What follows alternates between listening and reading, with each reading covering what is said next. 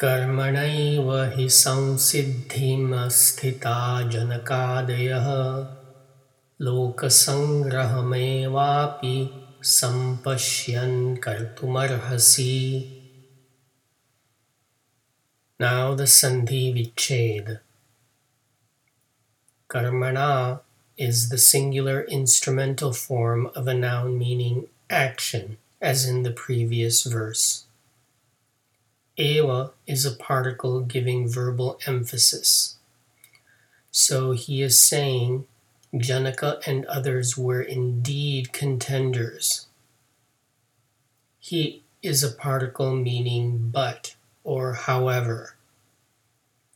Samsiddhim is a noun meaning beatitude or perfection. Asthita is the plural nominal form of a noun meaning contender. Janaka is a proper noun referring to a king from another epic, the Ramayana. He was revered as being an ideal example of non-attachment to material possessions. Adayah means and others. Lokasangraham is a noun meaning the welfare of the world. Api is a particle meaning even. Sampashyan translates as an adverb meaning with a view toward. Kartum is a form of a verb meaning to act.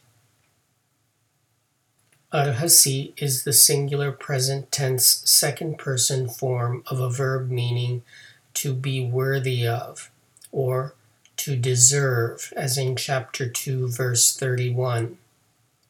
In this verse, I translate it as to be imperative.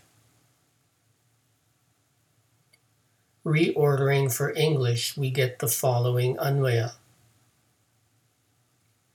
Hi karmana janaka adaya eva asthita samsiddhim eva api sampashyan lokasangraham kartum arhasi. However, through action, Janaka and others were indeed contenders for perfection. Indeed, even with a view toward the welfare of the world, it is imperative for you to act. Thank you for subscribing to the 5-Minute Gita, narrated by Milind S. Pandit, with gratitude to my father and Sanskrit teacher, Dr. Sudhakar M. Pandit. I recommend English translations by Swami Gambhirananda or Swami Chinmayananda.